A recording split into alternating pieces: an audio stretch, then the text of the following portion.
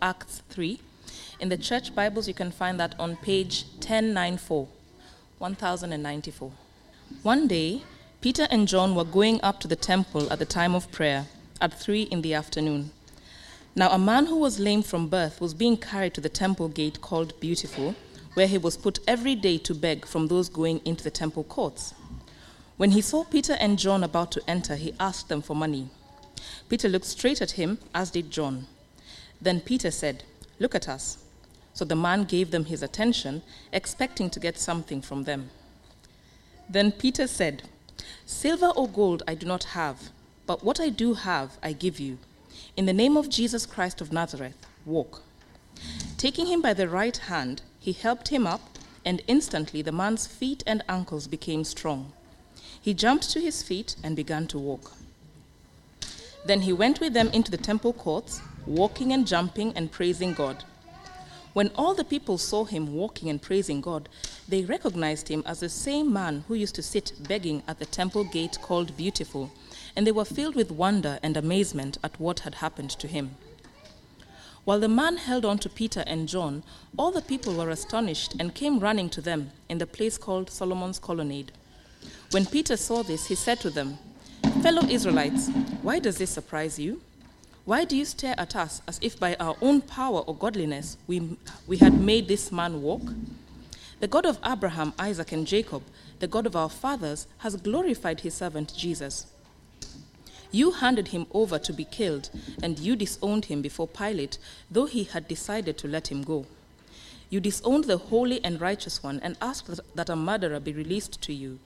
You killed the author of life, but God raised him from the dead. We are witnesses of this. By faith in the name of Jesus, this man whom you see and know was made strong.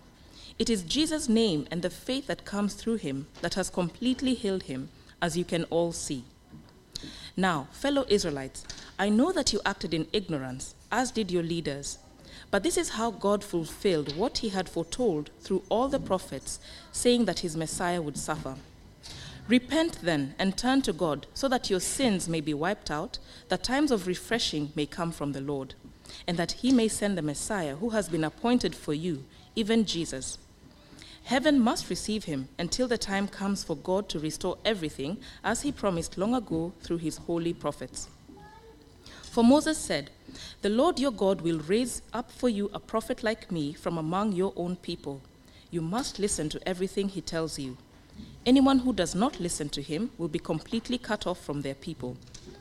Indeed, beginning with Samuel, all the prophets who have spoken have foretold these days. And you are heirs of the prophets and of the covenant God made with your fathers. He said to Abraham, "Through your offspring, all peoples on earth will be blessed." When God raised up his servant, he sent him first to you to bless you by turning each of you from your wicked ways. Amen.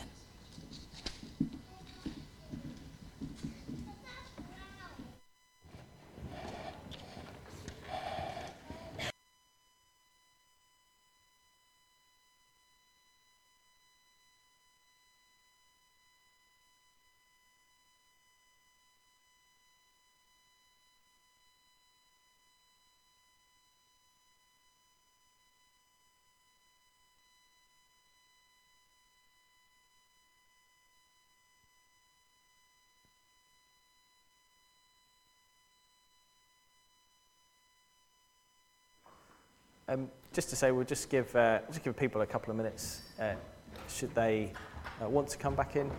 And in that time, just let me mention a couple of things. Simon already mentioned the light party. Thanks, Simon. Do take those invites. Well, I say this every week, but let me say it again. Just do 3 things with that. Firstly, pray for that light party. Really need to pray that God would work in this community, and that he might do it through that event. Secondly, come along. So even if you don't perhaps have small children, or it's not the kind of thing that you would normally get involved with, just come along and support it. The more people from the church that are there, the better.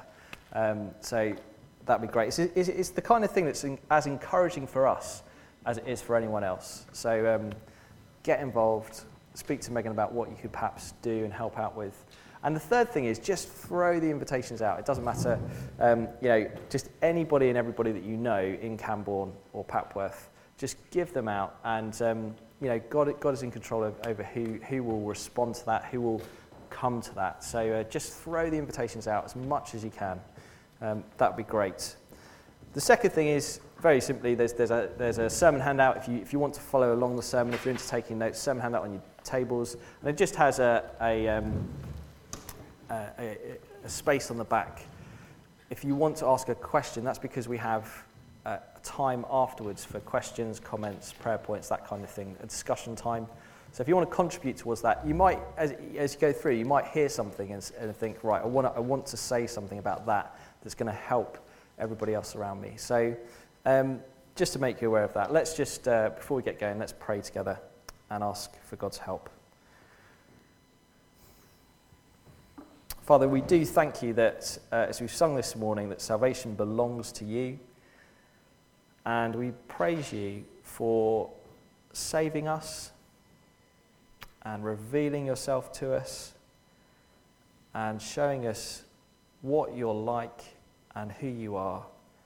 And Father, we do pray this morning that as we look at you and look specifically at your Son in your word, that we would see him very clearly for who he is, and that we would go to him as the amazing Saviour that he is. And we pray this in Jesus' name. Amen. We'll just have a look at the pictures on the screen. Don't worry, you have not, this is not an all-age service. We haven't changed things around suddenly. But just have a look at these pictures and tell me, what are they? What do you see? Go on, TJ. Yes, signs. Well done. They are all signs. Now, this next question, what do signs do? What do these kind of signs do?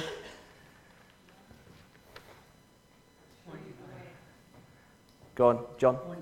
Yeah, they show you where you need to go, don't they? They tell you where you need to go, how to get to the right place, point the way, as John said. So these signs, how you get to Leeds or Nottingham or Wimpole Hall if you want to go a bit further south, or the toilets if you want something a bit different. This is often what signs do. They point us to where we want to get to. They point us to the right place. And that is exactly what we see in Acts chapter 3. What we have here is a sign. Now, it's not a flat board with some writing on it, but it's a lame man, as we've just sung about, who is healed. Now, verse 43 of chapter 2 tells us that this is a sign. Just have a look down there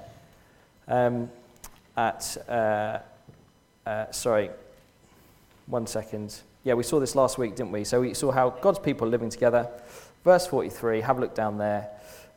Everyone was filled with awe at the many wonders and signs performed by the apostles. And what's happening is in chapter 3, we zoom in to just one of these wonders and signs. So we know there were many of them, but Luke records just one of them for us. And what we see is a miraculous healing, so it is a wonder. And as we see Peter explaining this, what's going on, we realise it's also a sign. So it points to something. It points us in the right direction, gets us where we need to go. Not towards a place, but towards a person. And that person is, of course, Jesus Christ. Now, the reason that Luke reports this, the reason that we get this here, I think, is that more and more people would go to Jesus. So over the last couple of weeks, we saw how Jesus was proclaimed, and 3,000 people turned to him, and they now have this, they live this life together. But that's not the end of the story.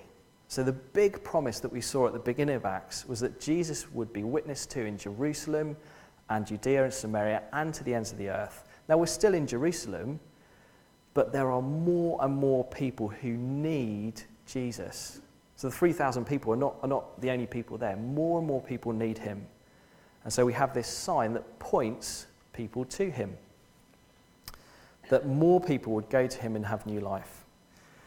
Now you might be thinking at this point, well, what is there for me? You know, I've gone to Jesus. I have this new life, and that's wonderful. But I guess the truth is that actually even God's people can sometimes find themselves a bit lost.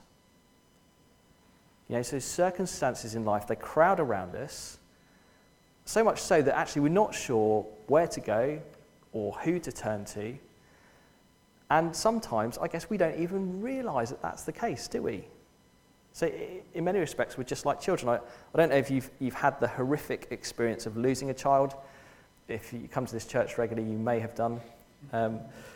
But what happens is, as parents, we panic and we kind of run around desperately and, you know, thinking, oh no, are they okay? And then eventually we find the child and they are perfectly okay. They're actually having a whale of a time because, you see, they don't realise that they're lost.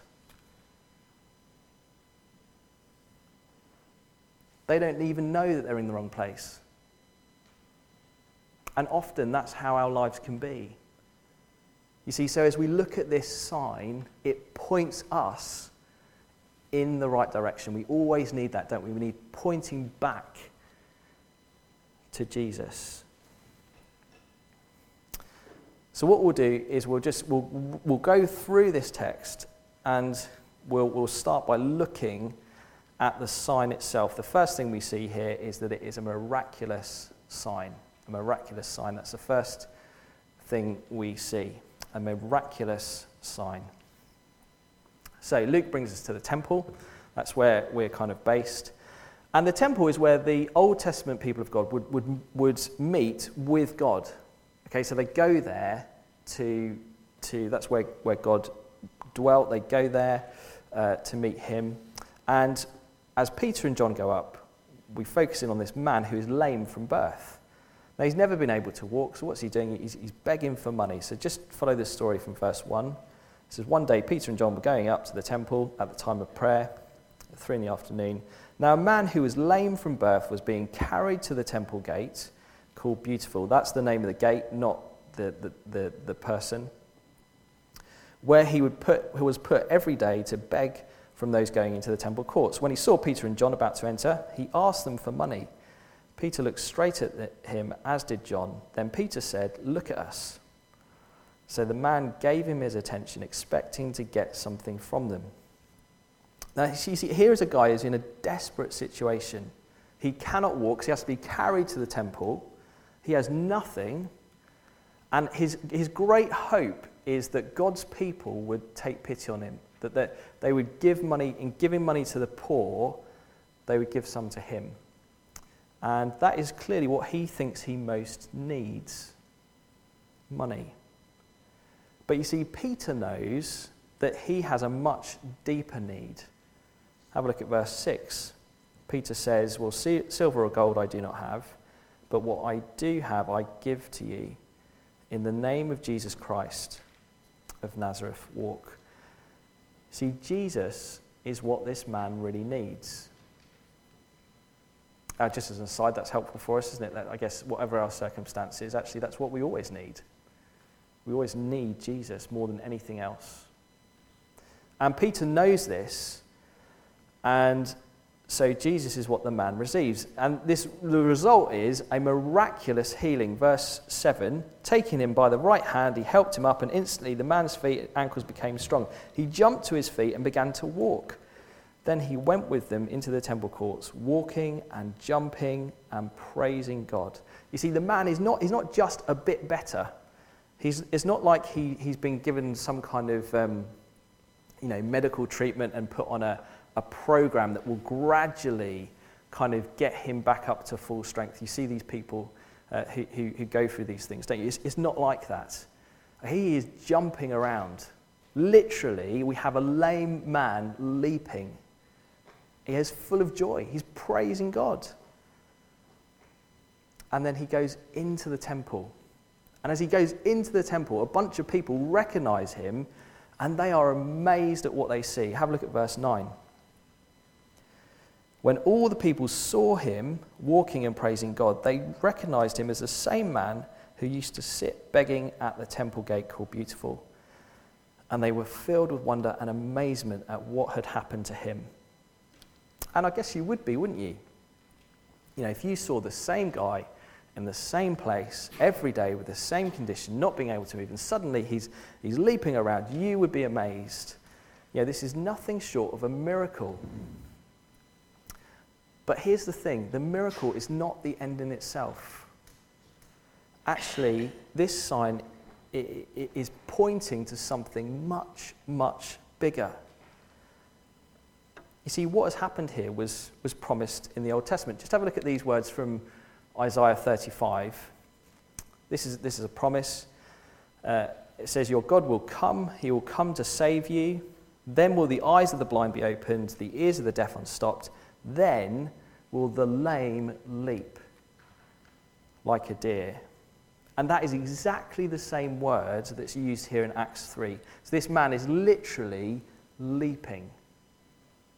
You have a lame man leaping, which means that this promise is coming about. God has come. Salvation has come. Now, of course, we know that. So in Jesus Christ, salvation has come. And in this man, salvation has come. That's what this miracle is pointing to. It's a miraculous sign. I guess it's a bit like this. Sadly, it's in the news this week for all the wrong reasons. But I hope you don't mind me using it for a different reason, and that is the fact that it's a very impressive sign. So it's not quite like this one, is it? As you drive in, there's nothing to shout about this one. Actually, as you see this sign, you think, wow, isn't this amazing? You know, it's a fairly flashy sign. But we know, don't we, as we see this sign, actually it points to something that is much, much more impressive.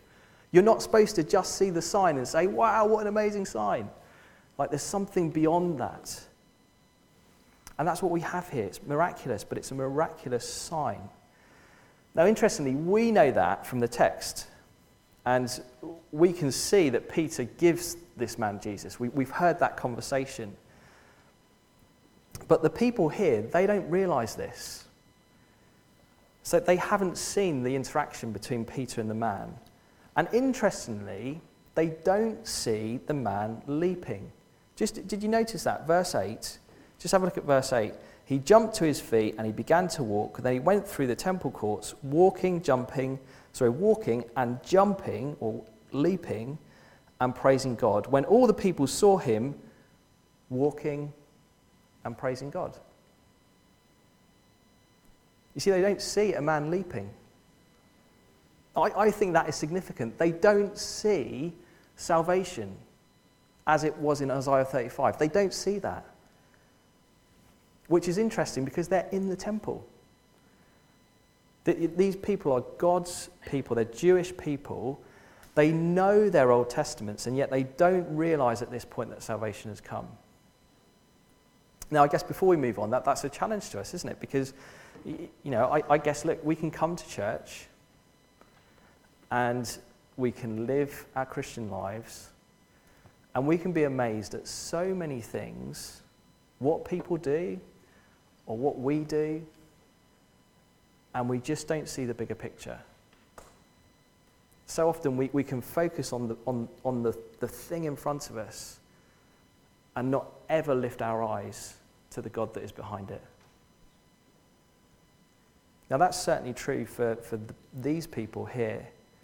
And so what happens is Peter then explains to them that the miracle they have seen is a sign that's pointing to something even beyond salvation. Actually, it points to a Saviour. And what we see is we have an amazing Saviour. That's the second thing we see, an amazing Saviour. An amazing Saviour. So, having seen what's happened, the people in the temple, they run over to the apostles, at which point Peter rebukes them.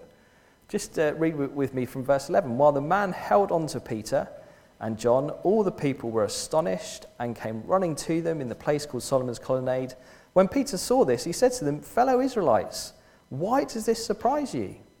Why do you stare at us as if by your own power or godliness we had made this man walk? Now, of course, Peter is not expecting these people to answer these questions. He's saying, look, we didn't do this. You shouldn't be surprised by this. Salvation has come. That was promised. Jesus has come. Now these people, they know this. They've seen Jesus, but they didn't realize who Jesus was. So Peter tells them very clearly from verse 13. He says, the God of Abraham, Isaac and Jacob, the God of our fathers, has glorified his servant Jesus. You handed him over to be killed, and you disowned him before Pilate, though he had decided to let him go. You disowned the holy and righteous one and asked that a murderer be released to you. You killed the author of life, but God raised him from the dead, and we are witnesses of this. So do you see what he's saying? He's saying, look, you disowned Jesus, you rejected him, but the man that you rejected was no ordinary man. That's what they thought. That he was just an ordinary man claiming to be a somebody. And they say, no, look, he is God's servant. He's the one through whom God now works. He's the holy and righteous one. He's perfect in every way. He's the author of life. So he made and he sustains all things. And he's the risen King. And we've seen him. You see, he's saying that Jesus is not ordinary. He's not just some joker making outrageous claims as they thought. No, he's totally amazing. And he is the saviour of this lame beggar. Verse 16. By faith in the name of Jesus, this man whom you see and know was made strong. It is Jesus' name and the faith that comes through him that has completely healed him, as you can all see. See, Jesus is the one who's done this. He's healed the man. He's caused him to walk. But more than that, he's saved him. Do you see there? He's completely healed him. This is not just physical. It's a complete healing, and it's been done by faith in Jesus.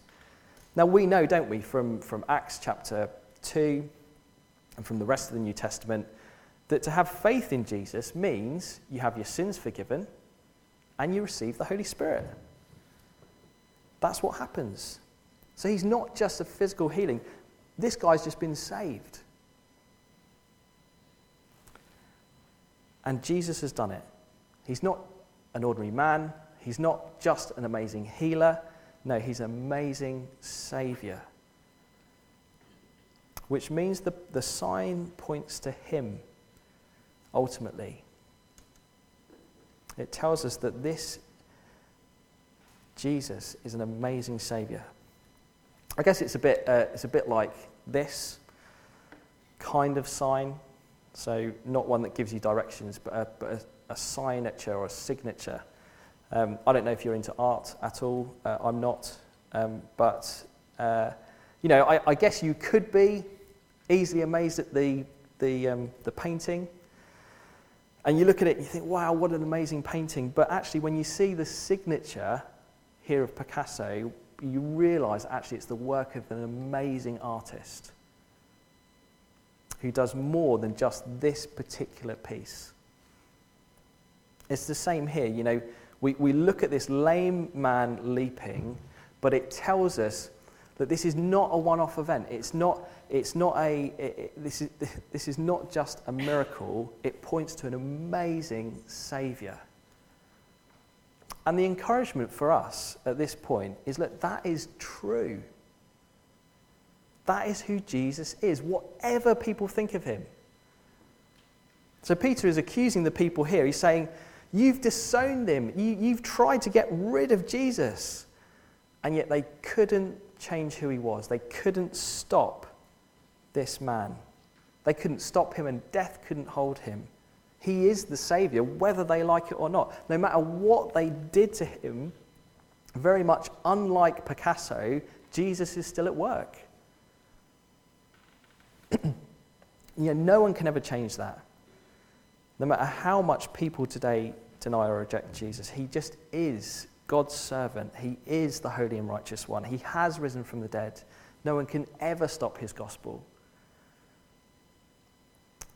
And of course, that is an encouragement for us, isn't it? Us here, as we, we seem so small in such a big community who, let's face it, they deny him. They want to reject him. But we have the truth, and they cannot stop his gospel spreading. Now, more than that, if Jesus really is this amazing Saviour, it means that all people, including us, need to follow the signs and go to him.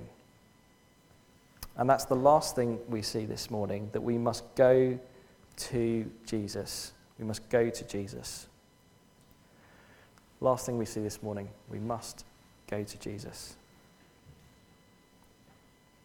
So even though people have disowned Jesus, the fact that he's an amazing Saviour means they can still go to him for salvation. And Peter begins to tell them this by recognising that what they did was a mistake on their part, but not on God's. It was totally deliberate. Have a look at verse 17. Peter carries on his speech. He says, "Now, fellow Israelites, I know you acted in ignorance, as did your leaders, but this is how God fulfilled what he had foretold through all the prophets, saying that this Messiah would suffer." You see, they killed Jesus because they didn't know who he was. But this is exactly what was meant to happen. In fact, all the prophets, the voice throughout the whole of the Old Testament was one big sign pointing to pointing to Jesus and the fact that he was going to suffer and die. And that's where they see most clearly that Jesus is an amazing Saviour, when you see him hanging on a cross. And even for people who have rejected him, that means he can still be their Saviour. So what does Peter do? Well, verse 19, he tells them, do you see what he tells them there to do, verse 19? He says, repent. Go to Jesus. Look at the signs. Even be amazed at the signs, but then follow them. Go to the Saviour they point to. And as we do so, what happens? Well, we have promised restoration. And we see this throughout the rest of this passage. Promised restoration. Have a look at verse 19. He says, "Repent then and turn to God so that your sins may be wiped out, that times of refreshing may come from the Lord." Now, the refreshing he talks about, you don't see that anywhere else in the New Testament. And I think it's a bit like that kind of feeling. I don't know if you've ever done this, but you go, maybe only kind of haggard and tired parents will get this, but you go away for a weekend, in a relaxing spa weekend or something, and you just have this sense of relief from all that weighs you down. That's what he's talking about here, but it's on a much, much bigger scale. It's the fact that Jesus gives you a whole new life. That's what was secured at the cross. So Jesus dies on the cross. He takes the sin of man and he gives us his perfect life. And so as we come to him at the cross, we find our sin is taken, our sin is forgiven. The weight of sin on us is taken off us. And we're given this new perfect life with God. And I guess in times now, that's real to us. And it refreshes us, it relieves us. Now, if you've never had that, if you're just weighed down by everything, by your sin, then turn to Jesus. Repent. Look at what he's done for you on the cross. Be refreshed by that. There's nothing bigger in this world than us being right with God. It's an incredible thing, and when it sinks in, you really do have this time of refreshing, this time of relief. Now, I don't think that means then that this life will then just be easy for us. at all or perfect, but one day there will be a greater and total restoration when Jesus is sent again. You see there, verse 20. So you repent that he may send the Messiah who has been appointed for you, even Jesus. Heaven must receive him until the time comes for God to restore everything, as he promised long ago through his holy prophets. So you see, when Jesus, you now wait for a king to return. And when Jesus returns, God will restore everything in a new creation. And at that point, everything will be the way that it was supposed to be, the way it was in the beginning. So there'll be no more suffering. There'll be no more crying. There'll be no more pain. There'll be no more death. Just restored life. And ultimately, that is what this beggar points us to, I think. So his restoration, him being lame and then kind of leaping, points us to the greater restoration that Jesus will bring about. I guess it's a bit like, you see the sign for Wimpole, you get an idea of what you're going to. You know it's a National Trust place, it's kind of, there's a leaf there, you get some idea, but when you get there, actually the reality is so much greater. Or the sign for Las Vegas, it looks impressive, doesn't it? But actually, the place itself is so much bigger, better than the sign you've seen. Well, when Jesus returns, there will be total restoration for all his people, no matter what they're going through, no matter what they suffer with. It may not be that we can't walk, but whatever it is, you'll be restored. And all God's people will be leaping and praising God even more than this man here. And of course, that is because in a restored creation, it's all about Jesus. We'll be with him. It is life for eternity with the author of life. I guess in that respect, that the sign is not like the Picasso. It doesn't just tell us about someone, it takes us to someone. It doesn't just take us to a better place like Las Vegas, it takes us to the author of life himself. Now, I guess what's really important at this point is that we hold on to the future certainty of the physical aspect of this. Okay, so when we come to Jesus, there is a certain spiritual restoration for us now. That is promised for anyone who repents. You have new life in Jesus. But the physical restoration, the kind that we see here with the beggar, is only promised in the new creation. Okay, so you have new life now, but that does not mean that we can ever guarantee healing now. Now that may happen. I don't want to say that it can't. I don't want to stand up here and say that Jesus cannot heal. I don't think that's right. But it's only ever promised when he returns.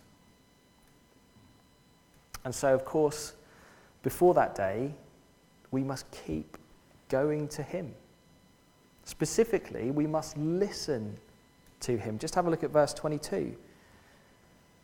For Moses said, "The Lord your God will raise up for you a prophet like me, and from among your own people you must listen to everything he tells you. Anyone who does not listen to him will be completely cut off from their people." So what he's saying is, look, Jesus is the new Moses. Just like Moses led God's people out of slavery and into a promised land, so Jesus now saves people from their sin, frees people from their sin, and takes them to a new creation. And only he can do that. And so the people here must listen to him. They must listen to the prophet like Moses. They must listen to Jesus. And if they continue to reject him, actually they'll be cut off from the promises of God. So they must go to him. They must go to Jesus. And actually, not just them, but all of us. The promises here are for everyone. Have a look at verse 24.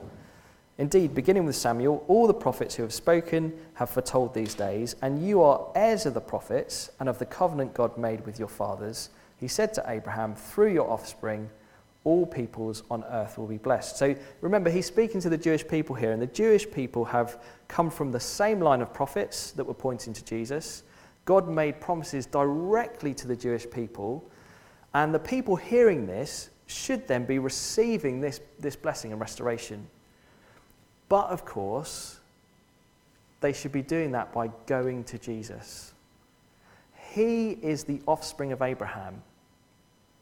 Okay, Jesus is the offspring of Abraham, and so it's through him that those blessings will come to the Jewish people. But it's also through him, verse 25, that they come to all people. That's good news, isn't it? Now, before we get there, because of their special position, Peter emphasizes the need for those Jewish people to do something. Just verse 26, he says, when God raised up his servant, he sent him first to you, to bless you, by turning each of you from your wicked ways. So he's saying, look, Jesus has come to you. I want you to hear this and turn to him. Now, up until this point, they haven't done that. They haven't listened to Jesus. In fact, they didn't listen to the bunch of Old Testament prophets. But now he's saying, you must do something about it. Now I've explained it to you. Now, we're not actually told here at the end of chapter 3 whether they do that. Next week, we'll find out what happens. But we're kind of left with this question. Well, what do they do? We don't really know.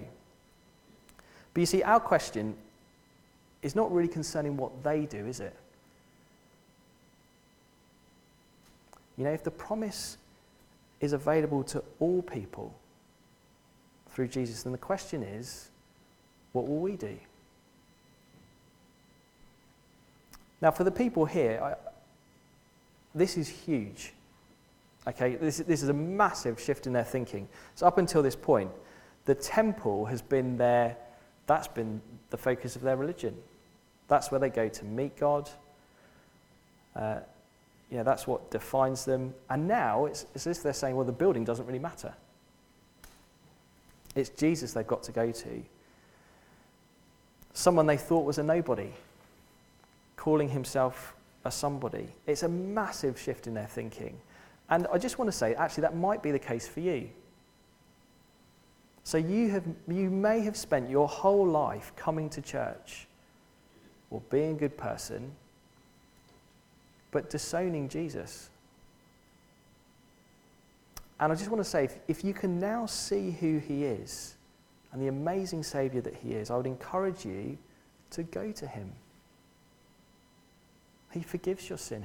He gives you new life. Speak to the person who invited you here. Yeah, and I just want to say to you that without Jesus, you will never find what you really long for. You will always be weighed down.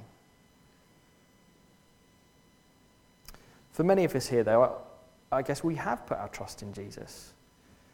And we are in this amazingly privileged position now, don't we? So we have the whole of Acts 3, the whole of Acts, in fact, and we can clearly see that the miracle is a sign that points us to Jesus. We can very clearly see that. We have the whole of the New Testament, so we can clearly see that the whole of the Old Testament points us to Jesus. You know, we can see the signs, they're all there. I don't think our struggle is that we haven't been able to quite work those things out. I think the challenge for us is that whilst we're told to listen to Jesus, actually we're surrounded by so many different voices. You know, our work, our media, our culture, they all speak to us, don't they? They send us messages that contradict the voice of Jesus. And messages that can seem so much louder than the voice of Jesus. And so it pulls us in all kinds of different directions. I think that's why even as Christians, we can so easily become lost. And so we must keep listening to him. Keep listening to Jesus. Because only he's going to fully restore us. Only he's going to give us all that we hope for. Only he will refresh us. I promise you, times of refreshing come as we turn to him. Only Jesus will save us. So we need to listen to him. Let's pray.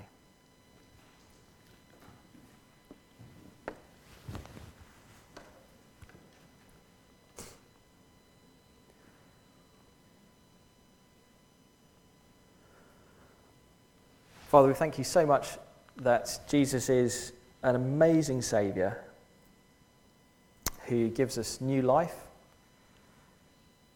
who refreshes us, and who restores us fully. Thank you, Father, that one day we will know that restoration, that we will be with the author of life and we will know no more suffering or pain or crying or mourning or death. We praise you for that. And so we pray now, Father, that you would help us as individuals and as a church to keep listening to him. Amen.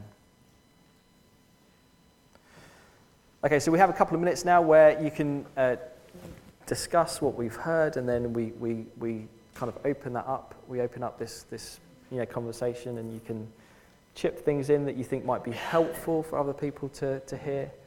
And if that frightens the life out of you, don't worry. You can go and get a drink, or like Christoph, you can just leave the room. See you, Christoph. That's fine. Not a problem. Or if you'd really like to discuss this with people around you, you might want to move tables. Whatever you want to do, and then we'll just have a wider conversation in a couple of minutes. It wasn't awkward until you said it was awkward. Were you laughing because I burped again? No, not at all. Yeah. So Sandra and Richard have left. Yeah. So what's happening with Jesus? Well, not Jesus. Yeah. Walk with. Acts 3. Yeah, we'll sort something out. Yeah.